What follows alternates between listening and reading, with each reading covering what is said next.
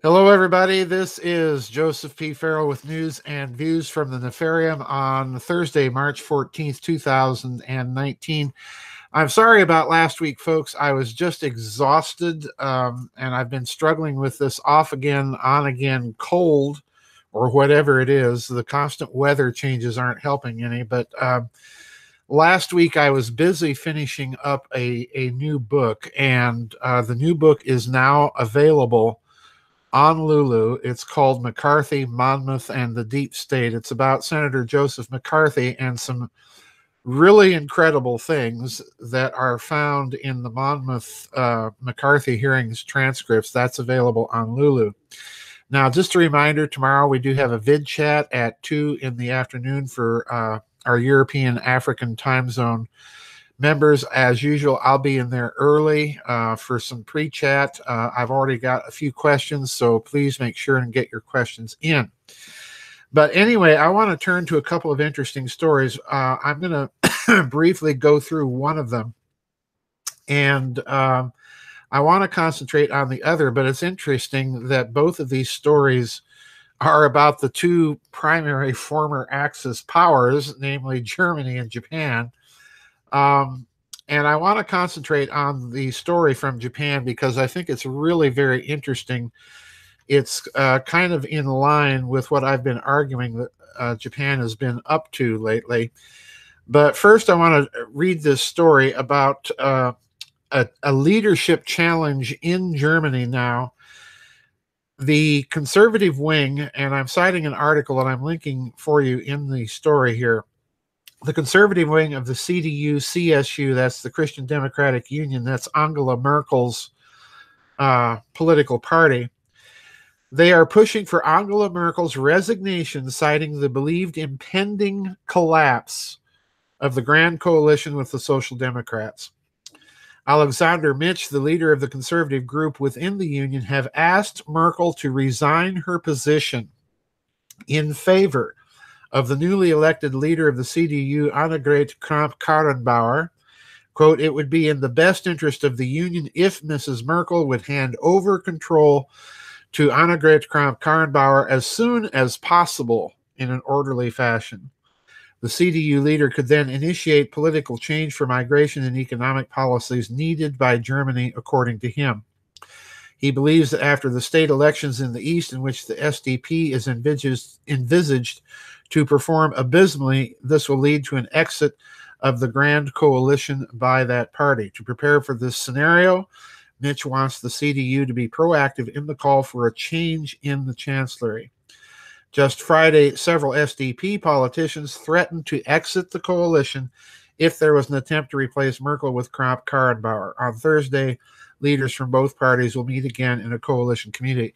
Now, very briefly, I've been kind of predicting that Angela Merkel's government was so weak after the last elections that the coalition with the SDP was not going to last long. So this may be a sign that we are watching the beginnings of the collapse of her government. I don't know. I don't expect that she's going to accede to that demand for her removal, which will then throw things into the party, and it will be interesting to see if she survives. I really don't expect her to do that. We may be looking at impending elections in Germany with the collapse of that coalition. Time will tell, but there's a lot of pressure across the EU against the governments that have been flooding Europe with refugees, and her government has been front and center. But I want to turn to Japan. There's a very interesting story here that I am linking for you in the vid chat link, or pardon me, in the video link here.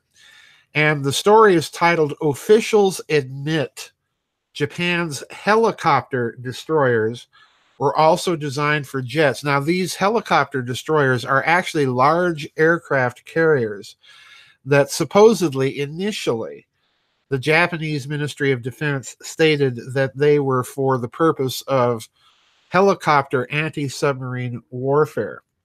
But there's an interesting story just out that the Japanese Ministry of Defense has finally, more or less, officially admitted that these are proper aircraft carriers. They are designed to carry either helicopters or aircraft carrier launched jets. And I want to read several paragraphs here before I get into my speculation as to what this portends.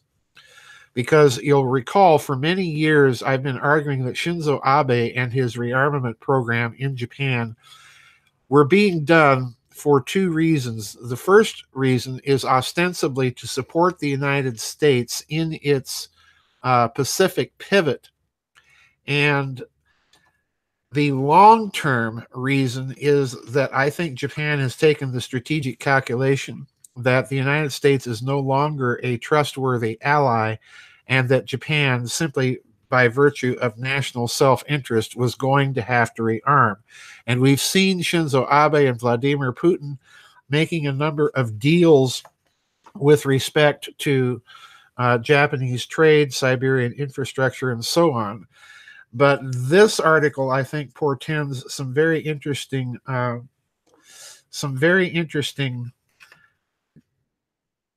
implications for what Japan's future policy might look like. So anyway, here we go. Officials admit Japan's helicopter destroyers were also designed for jets. And I'm going to read a few paragraphs from this article.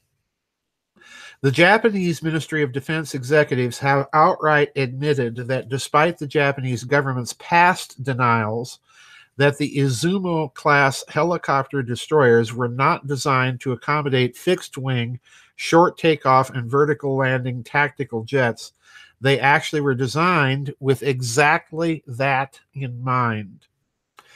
The Asahi Shimbun quoted the Maritime Self-Defense Force sources stating the following, quote, "It is only reasonable to design the Izumo with the prospect of possible changes of the circumstances in the decades ahead.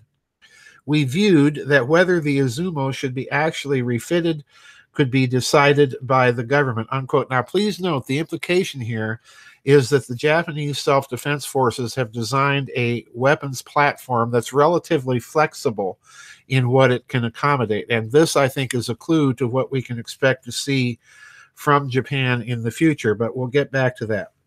I'm skipping several paragraphs here, and I want to read a couple of very short paragraphs as to why the Japanese government has finally admitted this. Quote, "China's naval expansion eastward in particular was a major concern among designers when the ship's plans were being formulated in the mid-2000s. One official told Asahi Shimbun, quote, "The plan to construct the Izumo was settled with its future conversion in mind to prepare for any possible contingency of the unavailability of the ASDF Naha base," which is a Japanese self-defense force air base in the island of Okinawa. Now, skipping again to a couple more paragraphs, and then the final paragraph of this article, which is really the telltale sign that this is really indeed a long-term rearmament program with some very sophisticated ambitions. So the first two paragraphs I want to read are in this connection are these, quote, "The article goes on to outline that the class's hangar and elevators were built to dimensions that could accommodate the F-35B and the MV-22 Osprey. Those are American aircraft, folks. Japan already has MV-22s on order. Even the class's flight deck can supposedly withstand the heat and pressure generated by the F-35's scorching exhaust. The official also says the carrier's deck would likely be modified with a ski jump if the F-35B were acquired. The justification of Japan's military posture and the weaponry that supports it all comes down to how one interprets self-defense as per the Japanese constitution. But really, things have been rapidly changing for Japan when it comes to morphing its military into a far-reaching force with substantial offensive punch." Now, I'm skipping one paragraph here to the very last paragraph of this article. Quote, "Considering that Japan is looking to arm itself," listen carefully, "with long-range cruise missiles, and more capable fighters in the near term. A fixed-wing capable Izumo and her sister ship, the Kaga, won't be far behind. And incidentally, the name Kaga was the name of one of the World War II Imperial Japanese Navy's major striking carriers in their carrier strike force, ushering in a new era of power projection for Japan, the likes of which the world has not seen since the end of World War II, unquote. Now, the business about long-term cruise missiles I find extremely interesting because, number one, this will involve the Japanese Defense Forces in trying to position much more capable space assets in order to provide the GPS guidance and positioning for that. So in other words, we can now expect a military expansion of the Japanese self-defense force into space, and that's going to include spy satellites and so on. Now, incidentally, Japan's capability in spy satellites is one of that government's most closely held secrets. We do not really know, and no one really knows, what Japan's capabilities currently are, but they're probably rather good. But it's that business about long-range cruise missiles, plus the fact in the earlier part of the article that they are talking about arming these aircraft carriers with American aircraft. I suspect strongly that this is a stopgap measure, because what it appears to me that Japan is doing is that they are trying to create, once again, a military industrial infrastructure that is wholly and uniquely Japanese. So in other words, I expect that eventually you're going to see Japan try to position itself and cut itself loose from reliance on American technology and American weapons systems. Now, if I'm right, if this is part of the plan of that long-term strategic assessment that Japan undertook earlier, and I think that this was undertaken prior to Mr. Abe's government taking power, he simply is acting upon, I think, the recommendations of the Japanese national security analysts. But if that's the case, then I expect you can watch now in the future, over, say, the next 5 to 10 years, that Japan is going to start seeking technology transfer to create the infrastructure and obtain the technologies they need for independent aircraft production, space production, long-range cruise missile production, and so on. And this means, I think, that they're going to turn most likely in one of two directions.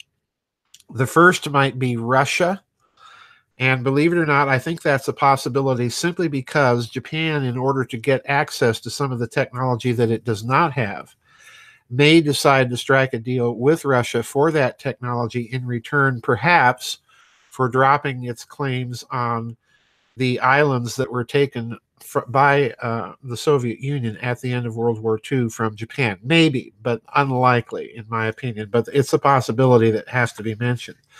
The other major possibility I think that they will look at is doing some sort of deal now with the Europeans, particularly the Germans and the French, that have access to some of this technology that Japan may need in order to bring these things about.